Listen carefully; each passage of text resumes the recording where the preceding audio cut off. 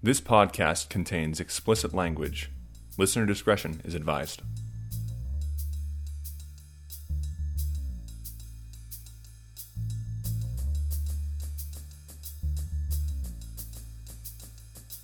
You're taking a hiatus.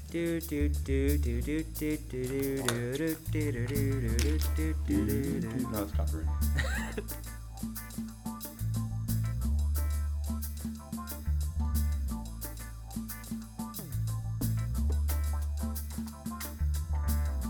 Hello, everybody, and welcome back to the ThunderCast. My name is Lucas. I'm Christian. And I'm Liam, here with another podcast that just talks about movies. Today we are sponsored by Broken Promises. Except you're going to be Spider-Man, but we're not. Yeah, surprise. Oops. Coming at you live from the land of comfy pants, because 75% of us don't give a fuck and are wearing sweatpants. Yeah. I feel left out. Yeah, Liam is wearing holy jeans. He's like Jesus Christ of denim. On today's episode, we have a very special guest. We have a friend of the podcast, or at least 2/3 of us, is Ezra Warnock. Ezra? Hi there, I'm Ezra.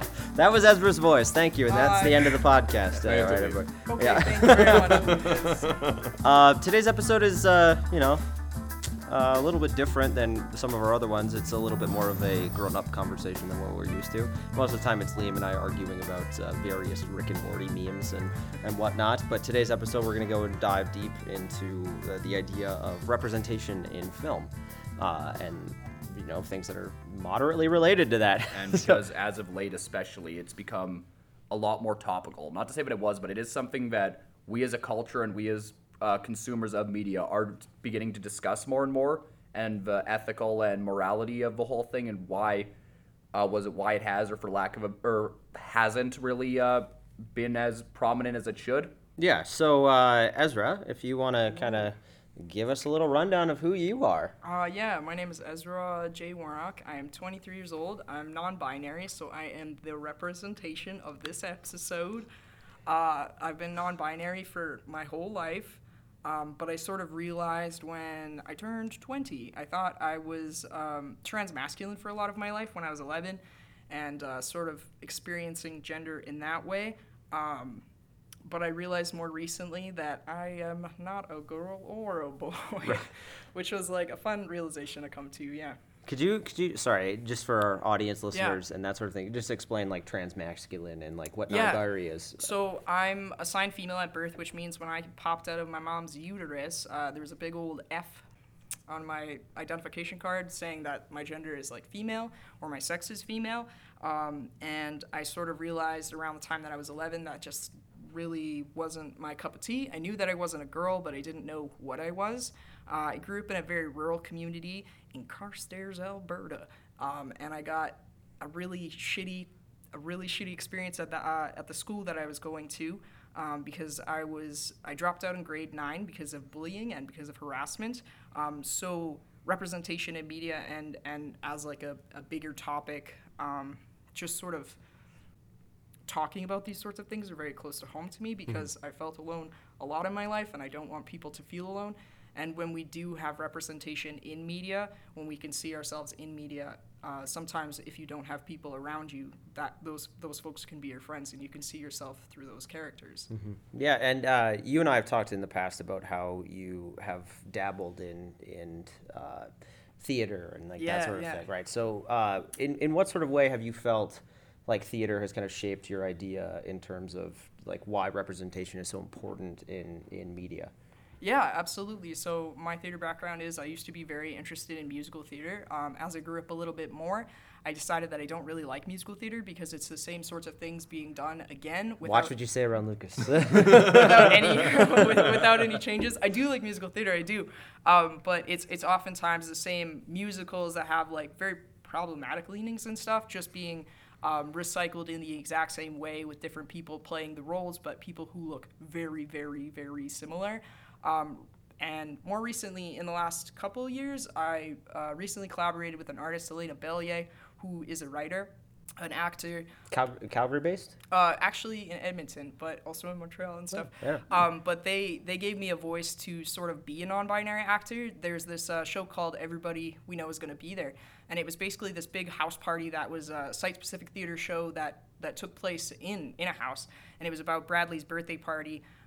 And it was going to be a big deal. But in that play, I got to choose to be a character named Kai, who is agender, asexual, and a romantic. So that was really cool because I got to have that narrative and create that character with Elena, and then I got to like be that person. Right on.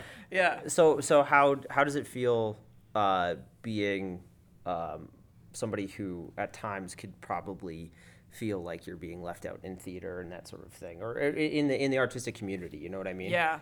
I've auditioned a lot, and I haven't really gotten roles. For some reasons, I think it's because I'm not trans enough, and for others, it's just like I'm a bit too trans. That's a very interesting conversation. So, do you like? I know I brought it up with you before, and this I'm kind of going off of what we were just talking about, but I had brought it up with you in the past about how, and I asked you the question of whether or not you felt like using trans people and using non-binary people and using people who identify as a different gender or whatever in media, how that is almost kind of feels like it's becoming a little bit more of a trend.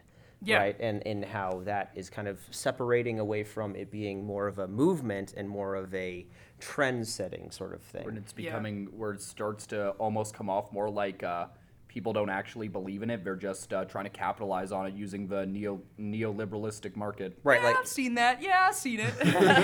yeah. I mean, it exists. I think that like representation is becoming like more of a prevalent thing. Like what Liam was saying is because like it's just more of a conversation nowadays because.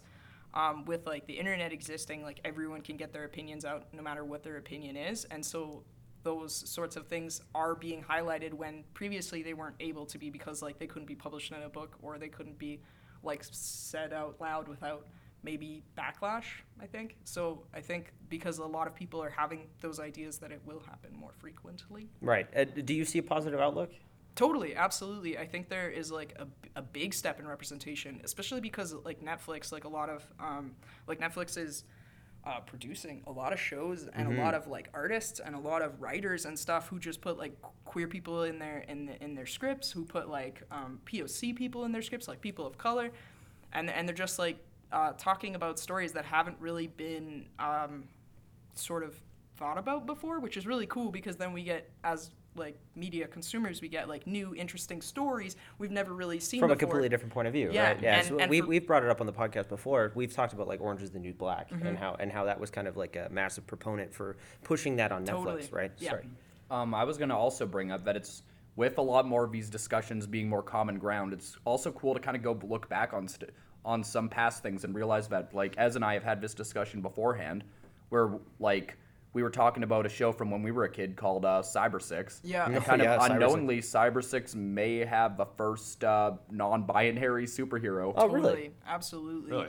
Yeah, because like by night, she's like she just like her gender representation is very masculine and then feminine, and it switches back and forth. Like they might even be like maybe like agender or non-binary or like whatever that would be defined as. But yeah, that's a character that's like from way back when. I don't know when that show. The Cyber 6, the yeah. comic book came out in the early 90s and the show came out in the 2000s. Yeah, something like but that. like the whole thing is that in the day she poses as a man and a teacher, and then at night she goes out as like as a woman and fights crime. Yeah, and she has like masculine and feminine qualities about her, which are like pretty hard to define anyway. Yeah. On a note of in terms of representation on Netflix, specifically a movie, and this is a good turning point for our conversation, going into like what media we've ingested over the past 3 weeks. Liam and I watched Velvet Buzzsaw. I also watched it. Yeah. Wasn't All very right. good. It's I've never even heard of it. It's it's bad. Dan Gilroy. Is that his name? Yeah, Dan Gilroy, Dan writer Gilroy. and director of Nightcrawler. Nightcrawler, which is I like Nightcrawler. I think it's a good movie. I was that thinking was about creepy. Velvet Buzzsaw, truthfully. It's just not, it just wasn't, it was 2 hours, you know? It's 2 hours. It's 2 yeah. hours. And Jake Gyllenhaal plays a bisexual man, but they really lean into the heterosexual side of it and kind of just throw in the homosexual side of it like pretty haphazardly. It's like you even know? to a point where I just thought it was very unclear as like because he has one scene with his partner towards the beginning. Yeah, and then Yeah. they mention him in the last 20 minutes And of it's the movie. interesting because he also has like a lady partner, but we never really understand like the end product of that relationship, and we never get to see like what Jake Gyllenhaal boyfriend even thinks about it. Yeah, well, Like, they never see they kind of resolution. explain it. This movie was so goddamn awful that I don't mind spoiling it. Basically, his partner, his male partner, has been working as like a sleuth for the person that he's been working for. It's thrown in as a haphazard line just in the end of the movie just to kind of tie him back in at the end. Shit. And it's a rough. I wasn't rough. paying attention to like any dialogue scenes. Like honestly, every single bit when they're talking about art, like I'm like I didn't understand that scene at all. Yeah, I told And Liam they while go we were for watching. 40 minutes. Yeah, it's aggressive. I was telling Liam while we were watching it. It's a movie about a guy who. Sorry, what is it again? It's a guy who wrote a movie about art, but he doesn't understand art. It's a critique on art, I thought, but it's not. It's not at all. Like it just turns into a horror movie, like 40 minutes towards the end, out of fucking nowhere. But Netflix actually says it is a horror movie, so that's why I know, watched it's it. What I found Stupid. most annoying about it is that it has a trope in media that I hate, which is like this isn't an issue on representation, but it's more so the way it treats critics. Like how they go out of the way to push that like critics are just a bunch of stuck up pretentious assholes. like in Birdman. And even in Birdman, like that, I took a lot of issue with because I'm like I'm a film critic and I like to think that I'm a reasonably down to earth person. It seems that film critics criticize film because they like it. Yeah. I like being mad at things sometimes, rolling a booger in their fingers. Sure, there is a place for that kind of person. Like that person definitely does exist. But the most people out there who are talking about movies just talk about movies because they like movies. Because they like movies, yeah. like, it's not like they don't like hating movies. They like movies. I was actually watching a video recently by the Renegade Cut talking about it, and they talked about like the whole DC thing. It's like, critics don't even like superhero movies. I'm like, okay, that one's false because like when they're good, they tend to really like them. Yeah. The Marvel movies, most of them get pretty positive reviews. It's like critics don't know what they're talking about. I'm like, most of them are journalists that have a degree in media and film studies. One critic maybe doesn't like superhero movies. Yeah, exactly. I watched the last 2/3 of Ocean's 8 today. I watched a lot of movies today. It was a rough day.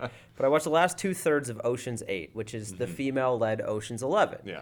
And there was this criticism that came out from Sandra Bullock and a number of the other people in the cast who were saying that the only reason it got such lukewarm reviews was because the only people that were reviewing it were men, which is not true. If you go back and read the reviews, there's people of color, there's Asian women, there's women in general, there's men obviously that are reviewing this film, and most of them thought it was okay, right? Like you're just putting blame on people just because you think that it's going to bite you, you think that it's going to make your movie look better. It's the same problem with like the Ghostbusters movie, right? Yeah, where even so, Ivan Reitman's son, Jason Reitman, announced that he is directing a new Ghostbusters movie. Which is effectively Ghostbusters 3. Yeah, and like all of the original cast that is alive are coming back, from what I understand. And then so the director of the 2016 film and star Leslie Jones took to Twitter and they just started making a big deal about What's sexist the kids. director's name again? Paul Feig. Paul Feig. Yeah, he also did The Heat. Spy. Spy. He worked on Did Freaks he and do Geeks. Bridesmaids? Yes. Bridesmaids, yeah. And he worked on Freaks and Geeks. But like, one is like I have my own issues with how Ghostbusters tried to act like it was the most progressive thing, where I'm like, it's really not. It wasn't though, because No. I don't remember her character name because like because I don't think the movie wanted me to remember her character name. But the gal, like the POC actor, Leslie Jones. Leslie Leslie Jones. Jones. Yeah, her character is just sort of like throwaway comedy. She's just like sort of like the black lady character. She doesn't get to like have an experience outside of like being the black lady and being the butt of the jokes and being like a little bit heavier. And that's not great representation because like it's just not Ghostbusters also. Like There's also the fact that like then you have Melissa McCarthy doing her usual like, oh, get it, I'm funny because I'm fat and I'm falling over and that joke is fucking old. I'm like, Yeah. this isn't the 50s, guys. Yeah. And also, like, Takes a little more to entertain us. and I mean, like, I hate to pull this card, but like, if you really want to do a movie with women empowerment and with a mostly female cast, You gotta why- have female writers. yeah, or like, why not hire a female director? Like Wonder Woman did that. Oh Yep, gosh. yeah. And Wonder Woman was a good movie. And Liam and I were talking about this the other day. Paul, what is it? Paul Feige? Feig. No, Paul. Kevin Feige. Kevin Feige. There you go. From Marvel. He was saying how he put out this big tweet saying like the next in our roster coming up, 40% of the films are directed by women. And it's like, good for you. Did you really have to say it? Like, couldn't you just release the fucking movies and not make a big deal out of it? It would I mean think so. it's a good thing to do that, obviously, and I think that deserves some media attention. But like, 'Cause most that directors feels are like a men. white man patting himself on the That's back. exactly Yeah. like if it had been found out by somebody else and they'd seen that and noticed it and it had come out in the news that a different way in a different channel instead of just Kevin Feige being like, guess what? We're progressive. Yeah, we're progressive. We have women. I'm giving the women the jobs. It would have Gold stars. meant so much more if like he just hired all of those people and didn't make a statement about it. You did the And least amount. Anyway, jumping into what You know how women are 51% of the population? We gave them 40% of the jobs. Good for us. only for 16% of the wage. That was the undertext of the tweet. Yeah. That was the fine print in the 250 characters that they give you. Anyway, so we're jump into the media that we've seen and that sort of thing. I watched. Wow, what a transition! The mood just shifted. don't worry, we will get back to it. Yeah. Fuck it. I'm just gonna jump into it. I watched the Lego Movie too. Mm-hmm. It's okay. It's got Lego in it. It's got Lego in it, Yeah. and it is totally fine. Okay. I remember on their last episode, I had said that was the movie that I was most hyped on, and I went in and I was like so stoked and watching the movie, and I was having a good time, and then slowly over time, it just got worse until it gets to like this ending. Spoilers, it's got a false ending. Oh. And then it just like flips on its dime and then tells you a completely different story. And a lot of the jokes are just over-explained. They'll like tell a joke and then explain the joke through other jokes, and which is what the Lego Movie didn't have. The first one didn't have. It was just joke, Yeah. and none of them were explained. If you didn't get it, it just went over your head. Yeah. This one, it's like, do you know who Harry Potter is? Oh, you don't know? Here is Harry Potter. It's like, you don't know who Gandalf is? Here is 3 scenes with Gandalf that have no weight on the story. I've that actually have no started bearing. to realize that I don't think Lord and Miller are very good at sequels. No, not at all. And I'm also noticing that sequels, at least the 2 that I've seen this year so far, have both disappointed me for the most part. Like Glass was meh, and Lego Movie Sorry 2. to hear that, Christian. Yeah, it was and then Lego Movie 2 was meh.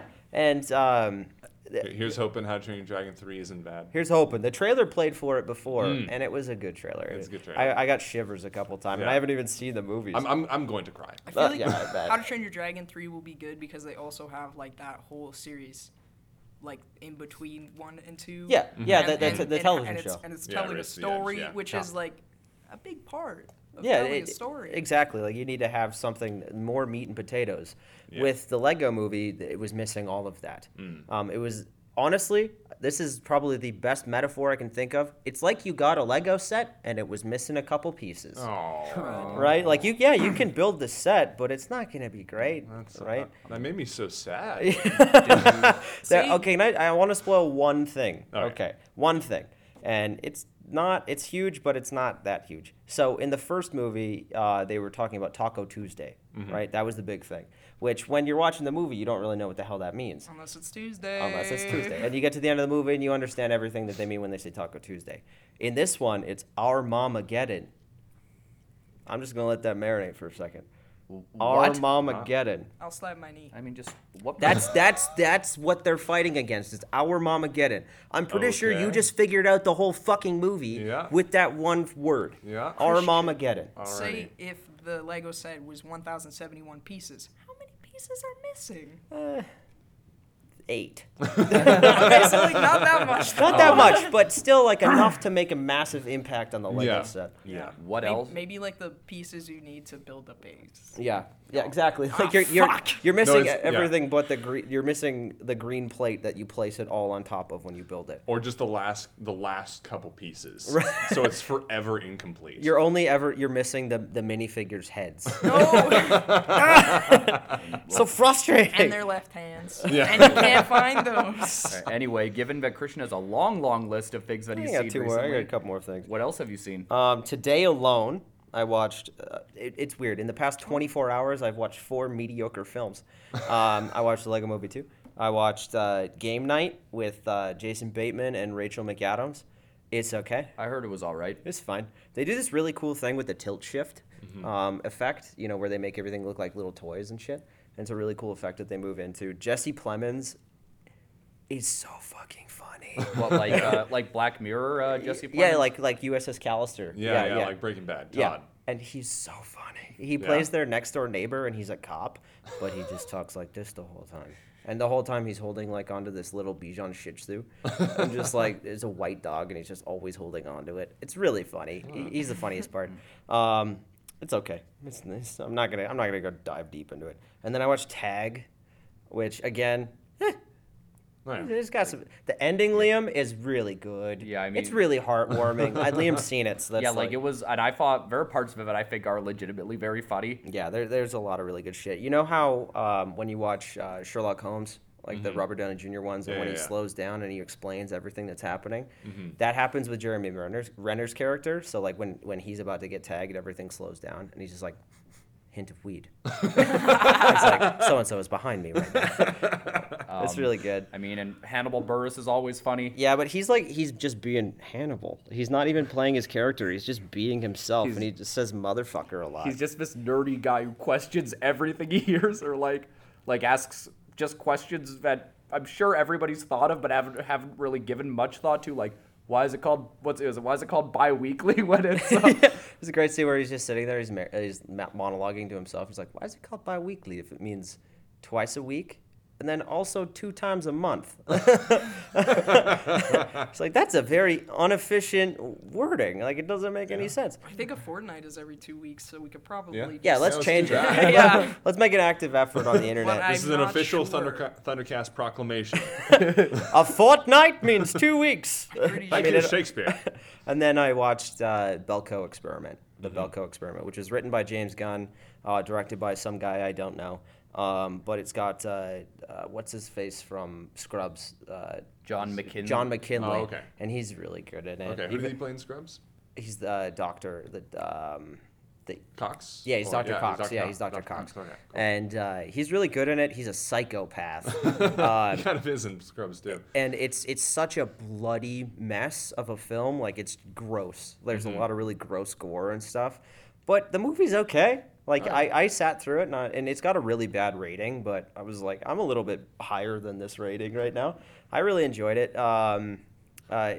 Some history behind it. James Gunn wrote it in 2007, I think. Oh, wow. And then went through a divorce and was like, I don't want to make this movie. And so he like shelved it or like sent it off to the studios. And then he just was like, I don't want to make a movie about people murdering each other when like I just want to hang out with my friends and not kill them. Wasn't James Gunn married to the girl from The Office, Which one? Jenna Fisher? I don't know. Internet fact check. Anyway, and so a couple of years later, like 2015, 2016 rolls around, and they're just like, hey, we want to make this movie. And James Gunn's like, well, I don't want to do it. And they're like, well, do you mind if we just like hire somebody and then you just put your name on it? And he's just like, fuck, is it going to be free money? I'll take it. And then they made it, and it's okay. But anyway, that's what I watched. Well, Liam, your turn. well, I didn't really get to see a whole lot this week. Well, one, after the last time we recorded, I got very, very sick and wasn't able to leave my house for 3 days. Oof. Then I'm trying to think, what have I watched? What have Like you read? I wanted Yeah, to what go have you see. read? What have you listened Yeah, to? I wanted to have go you see the Lego played? Movie 2, but now that Christian has said it, I'm not sure if I want to. Yeah, you wouldn't like it. I did read the first trade of Miles Morales Spider-Man. Nice. Oh, okay. Because In preparation for Spider-Man. because I mean, like when the Miles Morales books were coming out, I wasn't reading a lot of comics at the time. All I was really reading was Batman because, well, he's Batman. Yeah, fair enough. But like, no, it's good stuff. It's very different from a movie. You said it as like the first couple issues of Spider-Man in the back, right? Yeah, which I haven't read yet. Which is very heavily inspired Spider-Verse. Okay. But I like Miles a lot as a character. He's he's a little different than he is in the movie, but he's still very similar. Like When I was watching Tag, I was like, "You're like the stoner dude." I was like, "You're fucking Spider-Man." Is he in that movie? Yeah, Jake Johnson's in it, Nice. and he's the stoner. Nice. but like Bendis has as usually has a very strong voice for his characters. In the comics, the Prowler is much more of a scumbag. There, he essentially just wants he instantly finds out that Miles is Spider-Man just out of logical deduction, and decides that he wants to use him to essentially take over New York's gang. Every time I hear the word Prowler now, I just think about the music from Spider-Verse, like. I don't know, and I think of, hey. But like, yeah, no, it's a good read. Buddy who loaned it to me. I don't know if he has the. You can say it. It's John Tasker. Yeah. He's been on the pod. I don't been know on if the he show. has the second volume, but He's listening right now. Hey, John. but I can once- imagine him sitting in his car and he's just like, John. "Hey." But he says he'll loan me the second volume when he gets it. Just because also like just given I felt like it was also about time that I sat down and read the Miles stuff as. You finished all of the Ultimate stuff, right? Yeah, I own so Ultimate Spider-Man, to give some context, like the original run is my Spider-Man. It's my favorite rendition of Spider-Man, at least in the comics, and it was what I grew up reading. And again, like I stopped buying Marvel books because they're just too damn expensive. But like I Like really $5 a pop. no, there's some of them are for 30 pages, $15. Yeah. Really? That's how much Black Panther is currently running. That's how much Wow. I think that's how much all of her books are running. But like For single issues. yeah, I don't know much want about comics, but that seems like a lot. It's a lot. And again, I wanted compared to to like when I was buying comic books, $3.99. And just that Miles has impressively in just 5 years really cemented himself as part of the Marvel universe. I felt like it was important. But I'm like, okay, time to really sit down and read like his initial book, because I'd only really read Miles before this in like team books or Avengers. But yeah, I guess getting back to what I was saying, overall it's pretty good. Yeah. Nice. Yeah, I'd like to on. read it one day.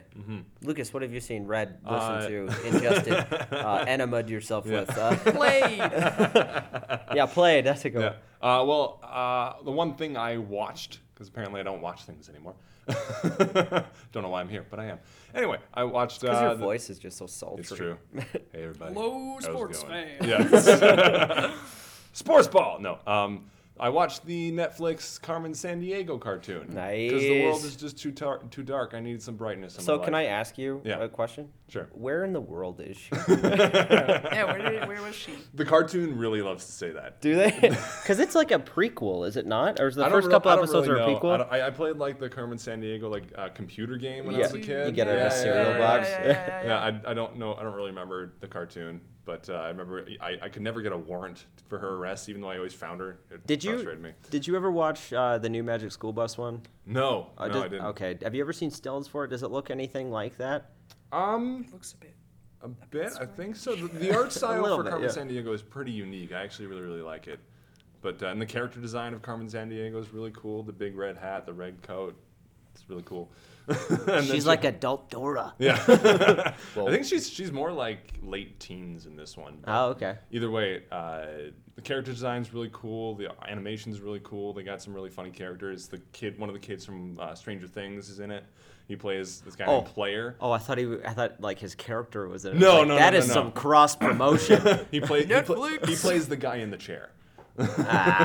He's Oracle. How is yeah. was it? But on a writing level and all of that and characters, how is the show? It's written for kids. Yeah, it's But- 8 episodes or Something like that, yeah. And I started watching it because a couple voice actors I really like are in it, Mary McGlynn and Liam O'Brien. But Carmen Sandiego is played by Gina Rodriguez. Yes, Who is yes. in Annihilation and like Jane the Virgin, stuff like that. She's cool. It's really enjoyable. Oh, It's she is an pretty enjoyable cool, cartoon. actually. Yeah, she's cool. Yeah.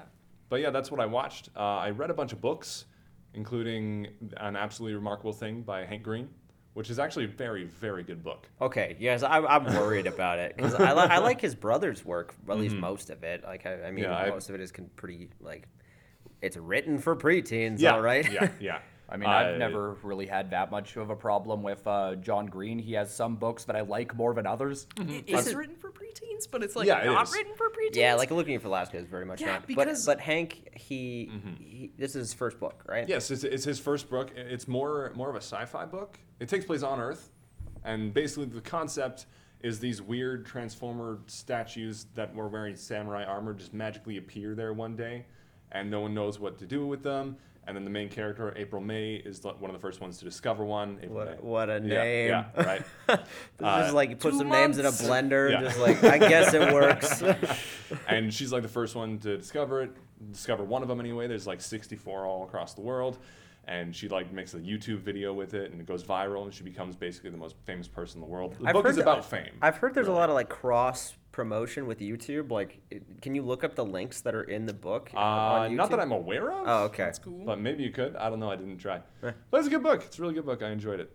I also read Dracula by Bram Stoker. Right which on. is a pretty good book. It slows I down. love a that bit. monkey. Yeah. It is a book I really like. I read it when I was, I think, about 13. Yeah, it is a really good book. It slows down in the last third. The first act is the most interesting. That's when Jonathan Harker is in Dracula's castle with Dracula. That's the scariest, the creepiest, the most intense part of the book. Have you seen the movie With Bela Lugosi? I don't think so. What I'm about thinking the one with Gary Gary Oldman Oldman. one? I've seen the Gary Oldman one. Yes. Which is Yeah. essentially an art house opera on Yeah, film. I wasn't a big fan of that one. The I love cop Gary world. Oldman, but I wasn't crazy I don't know. about the movie. I don't know. I really enjoyed it personally, but I've only ever seen the Bram Stoker. The Bela Lugosi one. Okay, yeah, I haven't seen that one. He's There's a the- lot of Dracula movies. It's got that famous quote like, "Have you ever danced with the devil in the Oh, pale yeah. moonlight?" Yeah. Like that sort of shit. And fun historical fact about Dracula, Bram Stoker did not base Dracula off of Vlad the Impaler. That is a myth. That is he not based it true. off of his mother-in-law. His mother-in-law is gay. He based the character of Dracula off of a fever dream that he had after he ate some bad oysters or something. huh. Yeah. I mean, you do suck oysters, right? But You shuck them first. maybe it was some That's- sort of seafood. that's And actually a he fact did I take didn't know. the name Dracula from Vlad the Impaler though, because Vlad the Impaler, his last name was literally Dracula, which means devil in Wallachian. Oh wow. Yeah.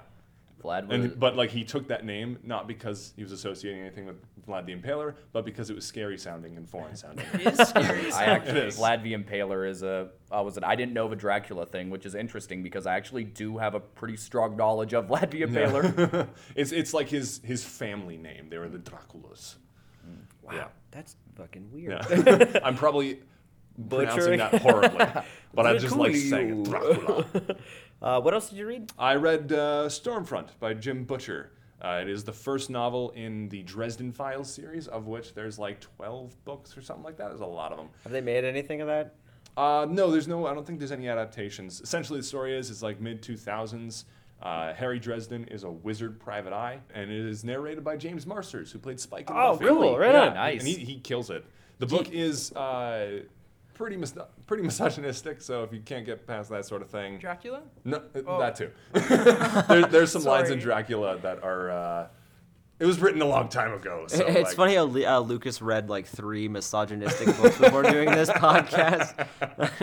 And there's literally a line in Dracula from one of the female characters who's like, "Oh, we women are not worthy of men," and I'm like, "Ooh, oh no, this is old. Oh Going no." back to representation too, a lot of like those spooky bad villains from like movies like Dracula, which were made like in the give me a year, Like year, the 30s, the yeah. 30s. The original Um, Dracula book came out in the in the 1800s. 1800s. Yeah, Yeah. the Okay. first movie I think was like 1938. But when the movies were created, a lot of those characters were like sort of like played as gay. Like they weren't Yeah. gay, Yeah, they were but it was queer-coded. queer coded for sure, and meant to be more spooky because of something is like sort of like homoerotic. It is a bit spooky because it's Yeah. like what could happen, Right. And a lot of movies because in the 30s, our villains are played by like not gay people, but people who are very queer coded. Yeah, I totally. remember you and I have even talked about like Save a Little Mermaid. Yeah. Where like with Ursula, like Totally. Ursula's very clearly supposed to be a drag queen. Yeah, and Hades Yeah. is gay as fuck. Is he? I don't know. He looks so gay. Really, he's literally He's a bit Meg, gay. He's literally Meg's sassy gay friend. Yeah, and like a Scar as well. Like he talks about like beating out an old throw rug. Well, like I don't think a straight man would think about that. I don't know. It's like because with Hades, all the only tones I got were like an agent or a lawyer. Really? When I play like Kingdom Hearts, I'm like, Hades is gay. Yeah, so moving on to what you've played. Like, have you played Kingdom Hearts 3 yet? I played it a little. Mostly, I just like watched the opening cutscene like 3 times because it was very emotional. What I did was I inserted the disc into my PS4. I watched the opening cutscene. It was very overwhelming, so I turned it off. And then I watched it like twice more in the very same way. And I got a little bit further this last time. I played it like last night, and it wasn't really like playing. It was more like watching an hour-long cutscene. That's and then what I've heard, yeah. Yeah, and then I was given the controller to like beat up some heartless foes, and then I got another cutscene, and then I was like, I have to go to bed. Actually, I can't watch a movie because I thought I was playing a game. I bet it says like played 2.5 hours. Actually played. Yeah. 3 minutes. Yeah. Red Dead Redemption 2 was kind of a similar thing, especially in the beginning. Yeah, I've been It's like, playing Red Dead Redemption 2 as well. I took a break from it to like get ready for Kingdom Hearts 3, but like yeah, Red Dead Redemption 2 is the slowest, weirdest game I've ever played in Your my character whole life. literally walks slow. Yeah, He's like meandering around. like, You gotta get on a horse to move a little faster. A horse but I is think fucking that slow. says a lot about what the developers want us to see as the character Arthur Morgan, because if Arthur Morgan has like a really slow ass pace, then you're gonna notice like everyone in your camp, then you're Right. gonna notice these beautiful sights, then you're gonna notice like this dream catcher that's in the tree that you have to notice. Yeah, I get that, but also sometimes it's like I want to complete a mission in less than 4 hours. Truly, if I just play that game, like it takes 4 hours to do anything, but I'll just like I'll get up in the morning, I'll change my clothes, look so cute, and then I'll just like play fucking dominoes with Jose for like 4 hours, and then I just get like creamed in dominoes because I'm not very good at it. But it's nice to have someone to play dominoes with you because in real life it's hard work. On a completely unrelated note to what you guys are talking about, but moderately related. Have you ever played The Flame in the Flood? No. I played a little bit of it. It's pretty good. It's, See, it's I- very interesting. I think you would really, really like it if you really delve into it. Do you Yeah. think I would like Oh, it? total, Oh, 100%. thanks, Yeah, because Christian. Sorry, what's it's this game called? it's called The Flame in the Flood. Yeah, I don't And- know how I got it, but I have it. I know, me too. Like, well, I bought it the other day. It was $8 on the Switch store. That's how you Oh, got yeah. it. Yeah, I paid for it. I purchased it, and basically, it's a procedurally generated river that you go down, and you just kind of ride this raft with your dog, and then just like get off and go and like pilgrimage, and then get back on your raft and keep Yeah. going down the river. The art style is really neat. It's really, and the music is really good too. Anyway, I just wanted to mention that. Yeah. But we are hitting a good stride here. We should probably get into a little we back should more get into the a little meat bit and more of the potatoes. meat and potatoes. So we brought Ezra on to kind of elaborate a little bit more on the idea of representation in film, and we kind of wanted to kind of expand the knowledge of ourselves and then also our listeners as well, because I know some of our past episodes we've said some pretty fucked up shit. And I wouldn't be surprised if some of our listeners are starting to go more into this weird territory. The where it's- important thing is to learn. I mean, I am still very much to the opinion of like, I feel like one of the joys of comedy and humor is that if you it allows you to laugh at things that in an actual real context Yeah. wouldn't especially be funny. By no means do I think we've been I mean, blatantly racist. Yeah, I mean, just or- making sure that we aren't just being tasteless. Yeah, I think we've been tasteful, but this Most of the time. most of the time, except for Liam's comments on Steven Spielberg. That's Go exactly back what I and was check thinking. episode 2 of the ThunderCast, I don't think everybody. I've heard that It's probably for the better. actually. A I'll take a listen. lot of it is taken out of context. But like, I pitched the idea of bringing Ez on as representation and accurate portrayals in that sense are something that they are very passionate about and have a very strong knowledge on. Yeah. So Check a and so I figured that this would be and the biggest thing I want to do is if we're going to talk about certain like bigger subjects, I want to hear from people and give voices and platforms to people who actually can speak to this and do have a knowledge on the subject. If we're gonna talk about dinosaurs, we're bringing on Sam Neill. Yeah. That guy knows shit. Anyway, yeah. So in terms of just like how we should start this conversation, I think I think we should kind of go over what we mean by representation. Yes, totally. Yes, I agree. So how do we want to field that? I'm fucking lost, yo. Well, like, Because I mean, to be fair, like I don't want to proclaim this or anything like that, but we are the hosts of this podcast. We're 3 cis men. Yeah. You know. Like we're straight white men, you know, like that we've mentioned that before on the podcast. We have never really hidden our pronouns or anything like that. Yeah. Well, I'm not like fully straight. I'm more but- ace, but yeah. Yes. So And in the past, Ace I've arrow. Nice. That's right. was it in so I apologize. No worries, no worries. And All good. in the past, I've had some questions about myself when it comes to that, but I've come around to a point where I'm like, no, I'm pretty straight. Yeah. And you know, I guess that's a wonderful spot to start. Is that I literally just made the assumption on both of you. And you are two people that I've known for a number of years. Golly, and, Christian. And I'm a fucking ignorant piece of shit. Yeah. So exactly what do we mean by representation? So well, I guess the way I see it is representation is just portraying people of all kinds so people can see those people and relate to them and know that they're not alone. And also just like it gets so boring when every actor, every movie you see is just some white dude. Yeah, honestly, some white dude actors look the fucking exact same. Like if you swap their faces, then their faces would not be swapped. Okay. True. So Thunder Lizard, I don't want to reveal too much, but Thunder Lizard is working with this or not other organization called Cinemusic, and we're working on this project right now where we're watching a lot of old films from like the 60s and stuff. All those dudes look the same. All Yeah, same. yeah. Like, and we're trying to like find one Same dude. hair, same nose. They're the same fucking person. We're trying to find one dude in each one of these movies and try and cut out all of his scenes. I'm saying too much. I shouldn't say anymore. But when you're watching the movie, you're like, is that him? No, he doesn't have a mole, but maybe. Yeah, they all look like His they chin all is just slightly wider. they Does all he have a just, butt chin? they all just look like Clint Eastwood or Ronald Reagan. Yeah, they're all just fucking white dudes. Yeah, like I will say that I do think the past year or so, like in regards to representation, was a stronger year than most. I think so as well, and I think that they're getting stronger like as the years go by. Like Yeah, so Lucas, you had said like showing these people and making sure that they don't feel marginalized and that sort of thing. I think making sure what my idea of what we're talking about is ensuring that the people that are being represented are actually the people that are being represented, right? Like not having Scarlett Johansson play an Asian woman, Or we Like- don't like- want, and we don't want the days of Mickey Rooney with squinty eyes and buck teeth. right? Like I mean, Yeah. you could have a movie like Call Me by Your Name, right, where it's Armie Hammer and Timothée Chalamet. As far as I know, in the public eye, neither of those men are homosexuals, right? So yes, you are representing a community, but you're not doing it in the way that like it's almost like I'm going to use the wrong word, but like whitewashing it. You know, you're taking this idea of these people and you're just like oh, we're representing you, but it's like, are you really?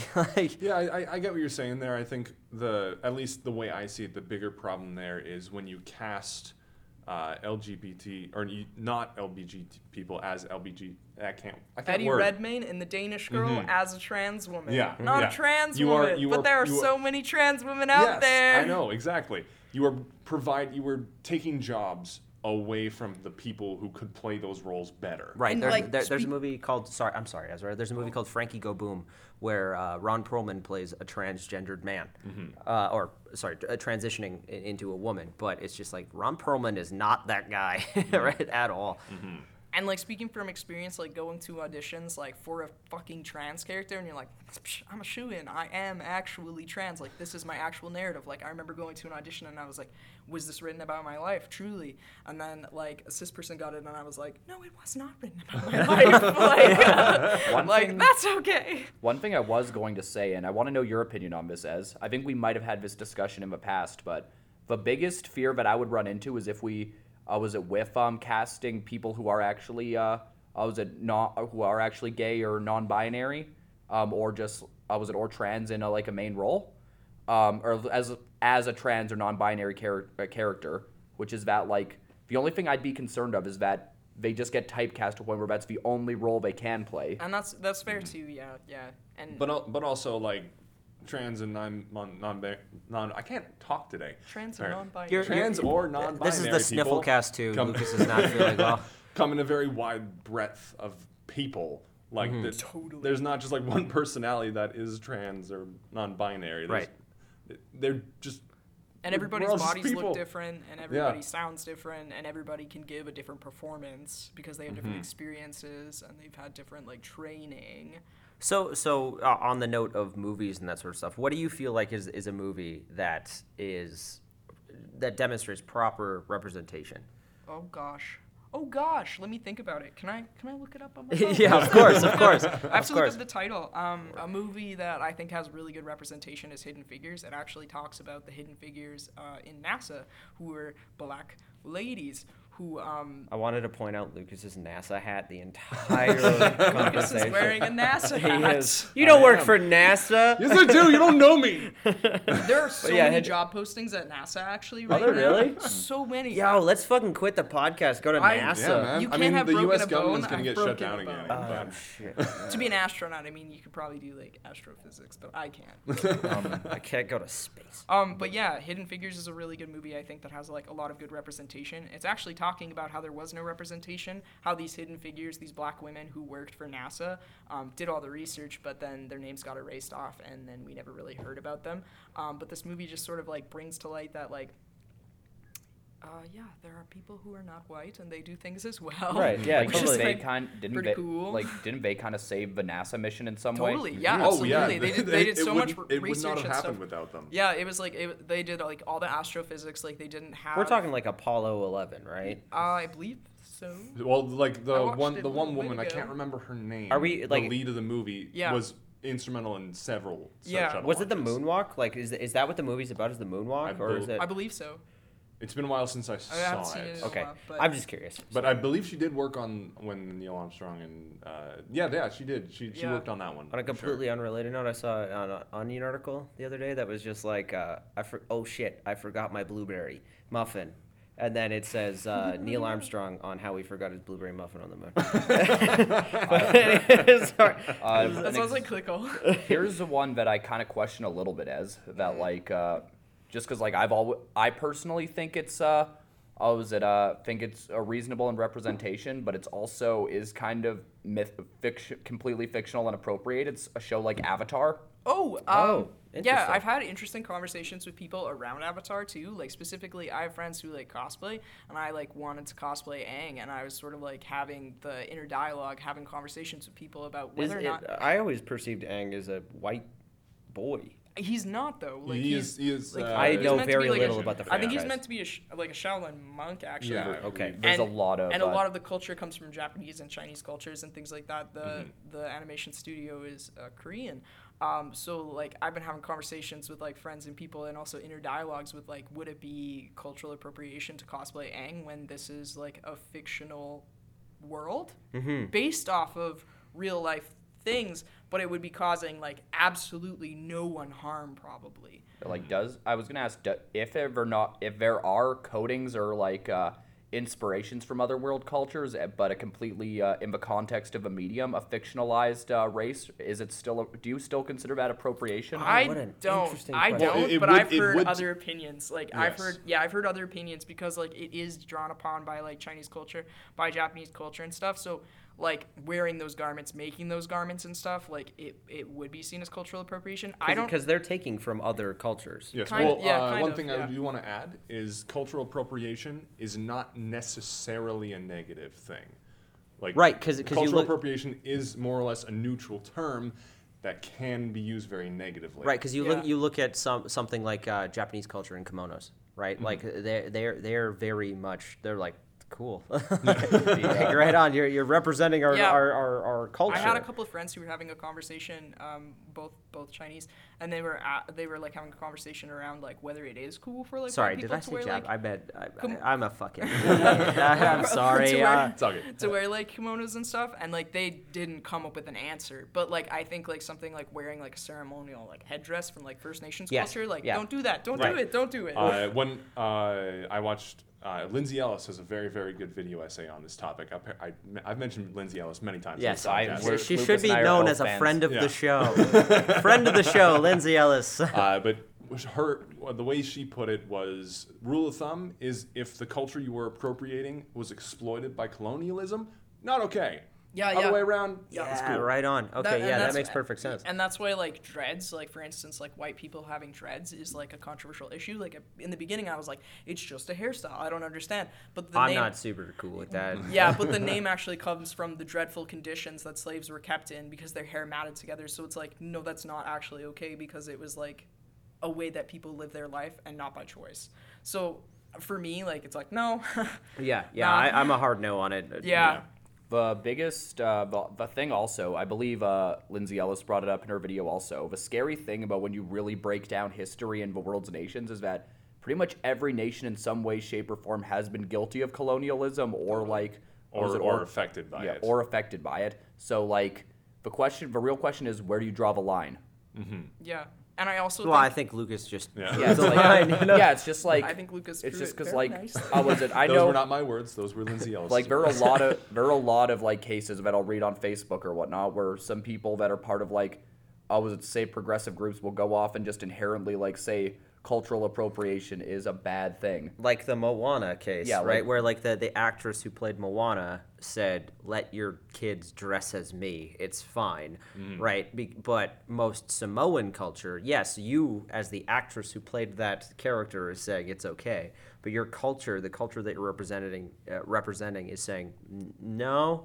like we don't like that shit. Like There's also, but what I was getting at is with the whole thing is that like even if we were to completely wipe out cultural appropriation from existence, well, one, that's censorship, which I'm not especially was it a fan of. if you listen to 3 episodes past, But like what was I saying?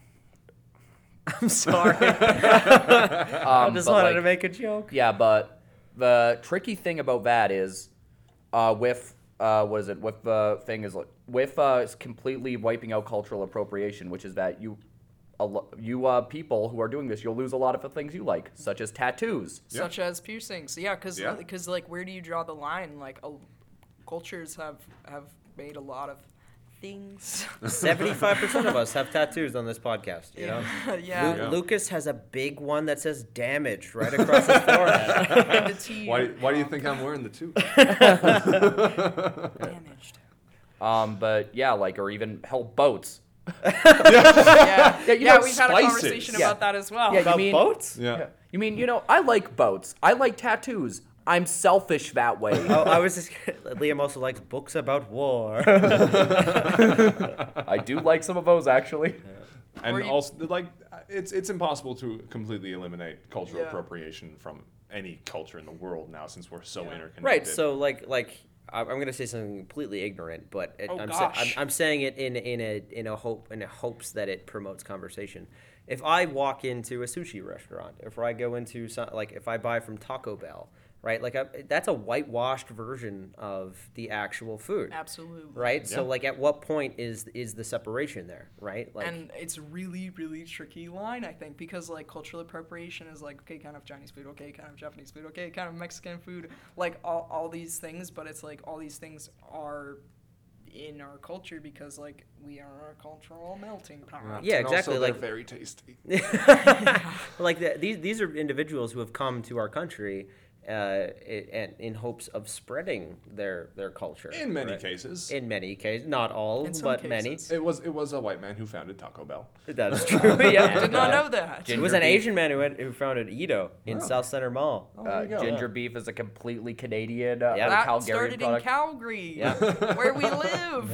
Fortune man. cookies are from California. You know. Yeah, well, I mean, fortune cookies are also loosely based on a Japanese pastry Okay. recipe. All But right. All right. but not Chinese. And only loosely based, hey? Yeah. Yeah. So bringing it back home to movies, like in terms of how we represent marginalized people in film, exactly how should I'm gonna say something ignorant again, but it's just Golly gosh. it's the only way that I can phrase this question is exactly how should we be going about that? You know, like how should we be going about the ways in which is not going to piss off every single Republican and like piss off everybody in the fucking planet. Like, how do we go about it where we represent people in a positive sense that it appeases everybody? Like, I almost think it's impossible at this point. It's hard, yeah. Because I wouldn't say impossible. Impossible is a tough word, but it is very difficult.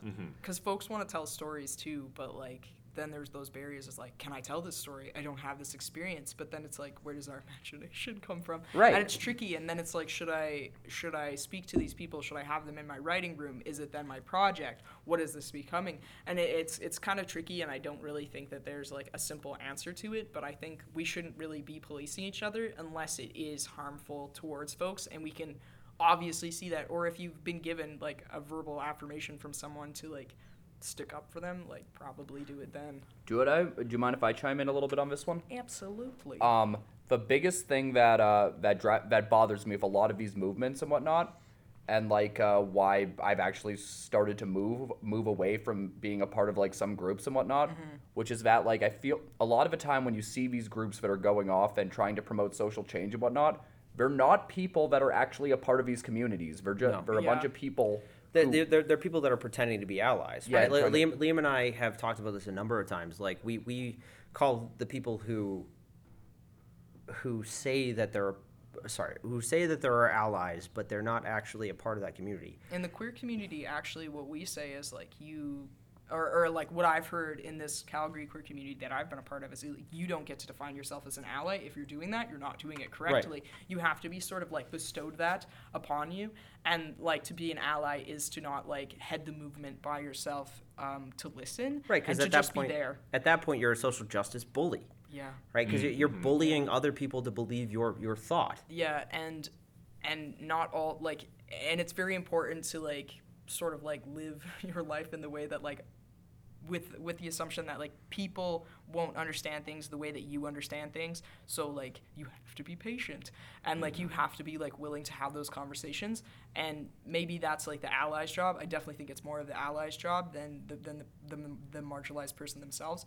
But yeah, it's a tricky. No, I'm personally a pretty adamant believer. Is like I, in good conscience, can't go off and say and just go out of my way saying I was fully fighting a movement. I'll support it and I'll stand up for injustice when I see it. But I, in good conscience, can't go off speaking for it because then I'm taking away the voice and accountability from the people actually having these experiences. A fun little reminder we can all use is we have 2 ears to listen, but only one mouth to talk. That is an excellent way of putting it. It is. Yeah. I mean, sorry, Lucas. I've called myself an ally a number of times in the past, but in retrospect, it's not really being an ally. Right, you're just jumping on this other person's thought process because you think, I'm being socially aware. Right, like I'm aware of these choices that I'm making, right, to be a part of this group, when in reality you're not a part of that group. You're not a part of it at all whatsoever. You're interjecting yourself. Just because you have a gay friend, just because you have a queer friend, just because you have a person of color as a friend, doesn't make you like inept from, secluded from like judgment, societal and larger societal problems as a whole. Like just doing that alone doesn't make you a hero. Choosing the side of what's considered ethically right doesn't automatically make you a hero. It just makes you a kind of decent person. Yeah. I mean, even then, like I always like to say, like who doesn't have at least one or know at least one person who is is it gay or non-binary? It's 2019. Small towns. It's like one. I'm from a small town. That's true. But I will just. I grew up in a town of about 4,000 people. It's a very small town. I did not meet a gay person until I was like 16, or at least not an out gay person. Right. So I'm just small town people. Oftentimes are not exposed to people like that. Right. But also, I don't think it's super comfortable to like come out. Speaking from my experience, when I was going to school in Carstairs, I was having some difficulties because everyone was bullying me for being like can I say a slur? I mean, if you're prefacing it ahead of time, I think. Okay, I'm going to say 2 slurs: a dyke or a faggot, and oh gosh, I lost my train of thought. you're talking about coming out in Carstairs and how like being called these words and being called these terms kind of like shaped your coming out almost, right? Yeah, it super shaped my coming out because those weren't words that I chose for myself because, like, at the time I was 13 and I was like, I don't know if I like people because everyone really fucking hates me a lot. Like, how can I know if I'm, like, even sexually attracted to anyone because I am 13 and I'm just trying to survive. Right. Yeah. Right. One thing I was gonna ask just on like the subject of like you personally, Ez. Do you I regained my train of sorry, thought. go for it. Go for it. Choo-choo! Okay, Chugga sorry. chugga, let's go. Okay, so sorry. But basically, I was being bullied because I was being called like a faggot or a dyke by like all of the people who went to school with me, and it was an issue, and I didn't identify in that way at all because I was like a little baby 13-year-old.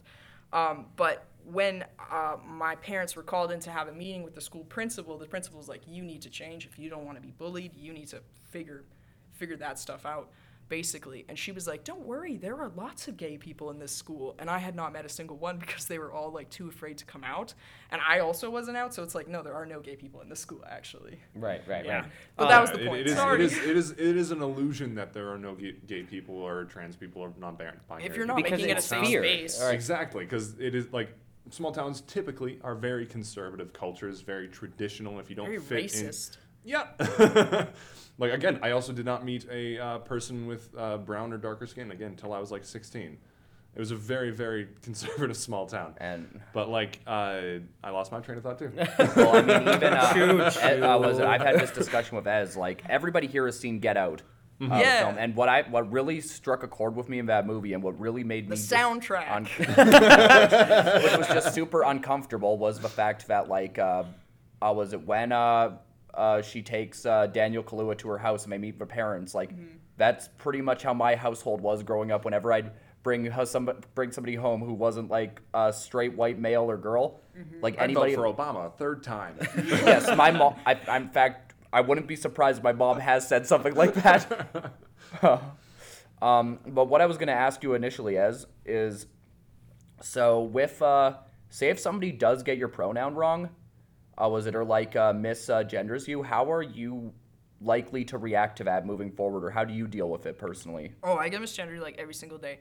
I'm not a particularly actually. I get different like feedback from people, but I've gotten that I'm particularly feminine or I'm particularly masculine or I'm like a mix of both. I don't think I look like either gender really because like I just look like Ezra.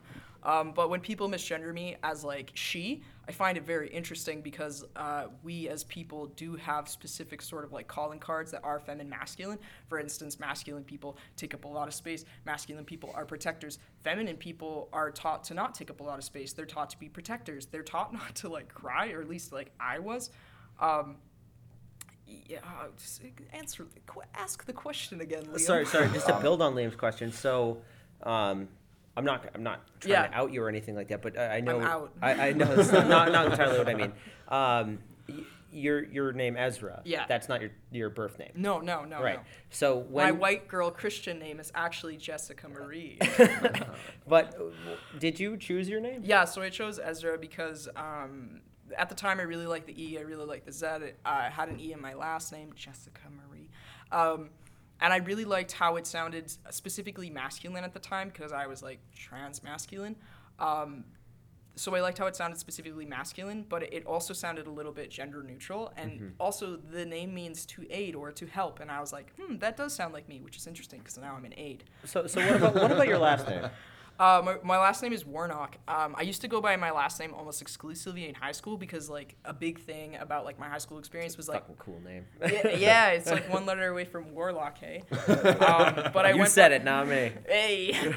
I went by Warnock a lot in high school because I didn't have a name that represented me. It took me 5 years to find my name, which is like not as long as other people, and definitely a lot of people have like shorter experiences to find that. But like defining yourself, like naming yourself when you're like a fresh little wee teen is like, wow, I could really fuck this up. Like, yeah, I could fuck it up. Right. Yeah, so like my name is not my chosen name, right? Like it was my birth name. My last name is my chosen name. I chose my last name. Sweet. I don't want to get into Kudos. it, but I chose my last name based off of two options, but it was a better option. So when you were naming yourself, did it kind of feel like like a rebirth almost. Like I'm Okay. sorry if I'm asking. Yeah, like, yeah, sort of. So a lot of narratives that I've heard around the trans community, and this is just mine. It's completely like just to me, but a lot of narratives I've heard is like a dead name, quote unquote.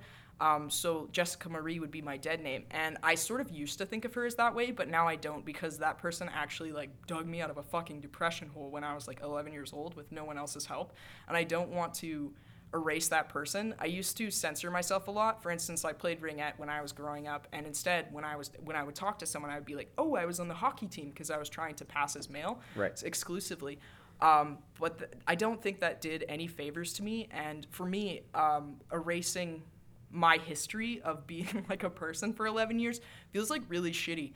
So now I just like sort of make it a joke. My brother actually used to call me Messica.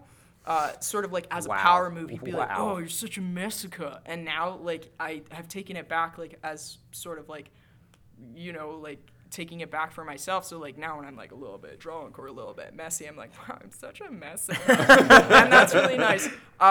Going back to like pronouns and stuff, I really don't mind about pronouns because I used to think the way that I represented myself to people. It was my fault if I didn't like quote unquote pass as male, but it's not. It's all based on someone's own experience with gender, and they're gonna see me the way that they see me based on their own experiences. So if someone genders me as she or he, it might make me feel a little bit sad. It honestly doesn't anymore because it happens so frequently. I'm just like, that's a bit interesting. And I do notice like when people gender me he versus she, and I like take note of it, and I'm like, why that's did that interesting. certain Yeah, person yeah. say that about me? For right? instance, like men tend to gender me as he, whereas like ladies tend to gender me as she, and I'm like, that's Really? Interesting. Yeah. My pronouns are they them. Yes. Yeah. Fudge. What was my question? Golly Say gosh. fudge. I did say fudge. I'm moving away to making this a Christian podcast, which Okay. wrong fucking time to say that joke, me. Christian. There was, I remember even a few days ago, I think I might have sent it to you, but I was watching this video where a YouTuber, like his brother also does videos and he talks about political issues. And he was talking about like, the video is called How Many Genders? And he was going through and just talking about how like, now we're in an age where people are more open and saying like, well, not everyone feels the same way. Yeah. He's like, I never gave much thought about what my gender was, because I had a penis. Yeah, totally. And like the biggest thing that, at least with my morality on the whole thing, which is that like even like say for argument's sake, if non-binary or something like that was a movement I disagreed with, let me ask the people like that this: if you were meeting the Queen, would you not refer to her as Your Majesty despite not recognizing her as a monarch? Yeah. Would you Right. even Right. Dawkins like referred to the Pope as like Your Holiness. Yeah, Your Holiness when he would meet him, and Dawkins and both Hitchens are notorious for hating the Pope and his Yeah. ideologies. There's language around like trans names too, as well. Like for instance, if you ask a cis person, you're like, "What's your name? What's your pronoun?" Cool, awesome. When you ask a trans person, it's often like, "What's your preferred pronoun? What's your preferred name?" And it's almost like a little less legit. Right. But, You're just immediately putting them in a hole. Kind right? of, a little bit. Yeah, totally. But I don't think it's intentional. I never really think it's malicious. I've had some malicious like instances with folks, and like most of the instances that I have nowadays are like not like that. But yeah, just like language is very powerful and it changes a lot. So just like sort of like changing your language as language changes, I don't think is like super hard to do. No. No.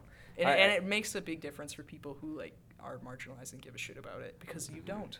Right. I mean, like it's not hard to change your vocabulary. No, you know? not really. Like I mean, No. to make an active effort, right? Yeah. It almost makes you look like a fucking asshole. Yeah. Yeah. Like I mean, I've made the mistake in the past. Yeah. I'll admit it blatantly to the internet. Thank you, Yeah. internet. I've made mistakes in the past, and I've done a lot of things, and I've had a lot of like hateful thoughts in the past. But I've made an active effort in my adult years. This is like post 19, thinking about how exactly I want to see the world, and it's not a hateful place. No. So you should be willing to use people's proper pronouns and Yeah, names I mean, and like them. and respect them. It's just basic human decency. Like just everyone makes mistakes, but like you're making an effort, and that's what is important. I saw I a joke think. article meme, and it was really funny, and it was like, local lady doesn't want to use they, them pronouns for local non-binary person, but calls her car she. And he was like, oh, yeah. I Like, mean, Liam and I have sorry, go ahead. cis people get more upset about misgendering dogs than humans.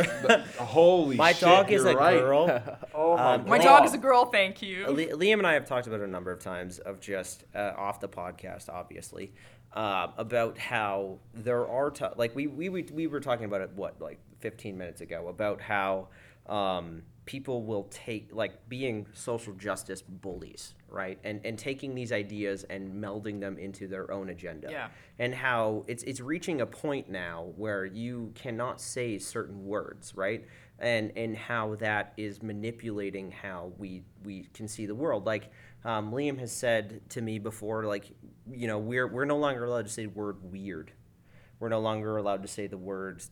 I never heard that one, actually. What's another one? Lame. Lame. I've heard lame, yeah. Lame. Yeah. But And even that then, sort of like, thing. my thing with lame is that, like, nobody, like, yes, it does originate from a context like that, but it's a word nobody really uses in that sense anymore. Right. It's not a word that I use personally for me because I don't really think it's like too hard to like remove from my vocabulary. But like piggybacking off of what you're saying, Christian, I do think that people can be like irrational with the way that they Yes. think about it, but it is because they've like experienced abuse or Right. Or So something. I'm fair. I'm That's speaking more behalf on the thought process of, you know, coming up to me and being like, you shouldn't say that word. Especially But- when and you're being- a person who does not represent that culture. Yes, or and, you're and, not and being aggressively told that you're not supposed to say that word. I would much prefer them to Called say, in.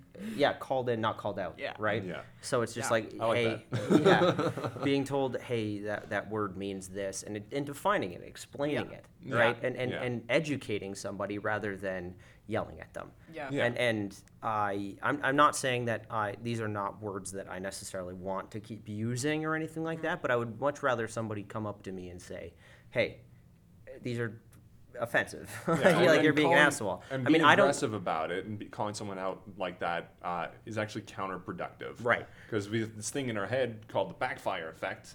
If we say something, someone gets mad at us for it, we just believe it harder. Even like, what is it? This is where I'm going to say something a little more personal about me. But growing up, I was called the R word a lot, and so like it is to a point where like it is still a bit of a trigger for me. Totally. Like, but I will say is that like, to give an example is, so I have a cousin who was I mentioned him before on the cast, and he was one of my role models growing up. When we were hanging out at Christmas, given he was a kid from the '90s and like he's kind of been conditioned to know and use some outdated languages and slurs. So like sometimes when they would describe something stupid, he would drop the R word, and even when I'd ask him like, please don't say that, he'd the least he could do, and what I would respect anybody to do, is at least like even if you don't completely cut it out, make the effort and apologize if you do slip up sometimes. Yeah. I was gonna ask, but I guess I did just have one more question with like how do I explain? So here in Canada, we have there was a bill passed last year that has made it that you could get fined or tried for not referring to somebody by their proper pronouns. And I want to know what your opinion on the whole thing was, given that it is still a topic of discussion around here. And many, it's still very fresh. I think it's tricky though, cause like I used to think like really strongly about like you need to respect people's pronouns, but like recently moving into the job that I am working with like disabled people and people with different abilities, it's different cause like my experience is different than theirs. Sometimes gender is very rigid. Sometimes people like do not have that experience. Sometimes it's hard to explain that, and I really think that we have to be patient, which is not always something that someone can do, especially when you've experienced years of abuse and stuff. But I always really try to make an effort in my life to be that information person, because I know a lot of my friends are just like fucking burnt out from like having to explain it to people, and I know that it's easier to catch like flies with honey than with vinegar. Like if you're kind to someone and you tell them about your experiences and you be really open, yes, it's hard, and yes, it's really emotionally taxing, but people tend to learn better that way.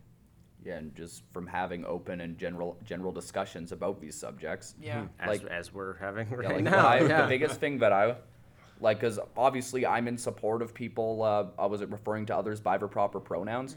The biggest thing I questioned with the whole bill thing is the fear of it becoming trial by fire. Yeah. Yeah. Many people, then it has been a topical discussion, like... I don't know if it will. Like, I just don't think it will, based on, like, the other issues, but, and just sort of, like, I don't know if it will, but I think that's a good point. Yeah, there have been a number of notable people have made discussion about it, and most of them I take with a grain of salt. Like, a lot of the time I think people like say Jordan Peterson just need to shut the fuck up. And, We brought him up on the Yeah. last cast. Yeah. Fuck that guy. Yeah, fuck that guy. And also, while we're at it, fuck Ben Shapiro. Yeah, fuck him. Did you know that he's related to Mara Wilson? Oh, that's Yeah, unfortunate. it turns I out know, that right? he's Mara Wilson's cousin. Oh, But shit, you told me that. You told me that. I forgot about that. all right, let's spin this back. So coming it back onto like Hollywood and that sort of thing. The way in which I foresee a positive Hollywood is a world where people who are marginalized or ostracized or anything like that feel like they can be represented in Hollywood and be represented not even necessarily in Hollywood but in film and that sort of thing. In life, right? And oftentimes film is a representation of the world that we live in. If I may share a quote. Yes, please do. Go for it. This is a quote from the HuffPost. Sorry. That's okay. Oh gosh, it's gone. I found it though. There's this body of research and a term known as symbolic annihilation, which is the idea that if you don't see people like you in the media you consume, you must somehow be unimportant. Representation in the fictional world signifies social existence. Absence means symbolic annihilation. Damn. There you go. That's good. It's not my quote. Not Ezra's quote. It's Ramon. So we exist in a world where we are moving towards a more positive representation of people, and it is happening very slowly, but it is happening. You know, and to complain about it not happening almost seems counterproductive, right? Like we. If you're not seeing something, then you have to create it yourself. Exactly. Like, you have to be solution focused. You can't just complain about it, because the more you complain about it, people are going to get fired fucking up about it, and they're going to complain about it, and then no progress is going to happen. Right. And it's also important that we take the time to like acknowledge that, like, yeah, we may be moving forward. We did do and say some terrible things or promote some terrible things in the past, but the only way to get better from it is to learn from it. I agree with you. Yeah. And listen. Listen to people who have these stories to tell. Yeah. Yeah. 2 ears, 1 mouth. Yeah. 2 ears, 1 mouth. Exactly. All right, everybody. I feel like we've run the course of the conversation. We did it. We did it. We're gonna fix the world, damn it! We cured racism. White people fix racism again. We didn't do it. We did not do it. We did not do it. I mean, We just counterproducted everything we just said. Yeah. Fuck us. Right? All right. Well, this has been ThunderCast for this week. We didn't even talk about racism. We not at all. We could throw it in at there. Racism is bad. I'm a hero. This has been the ThunderCast for this week. My name is Christian. My name is Lucas. and I'm Liam. I'm Ezra. Thank you for listening.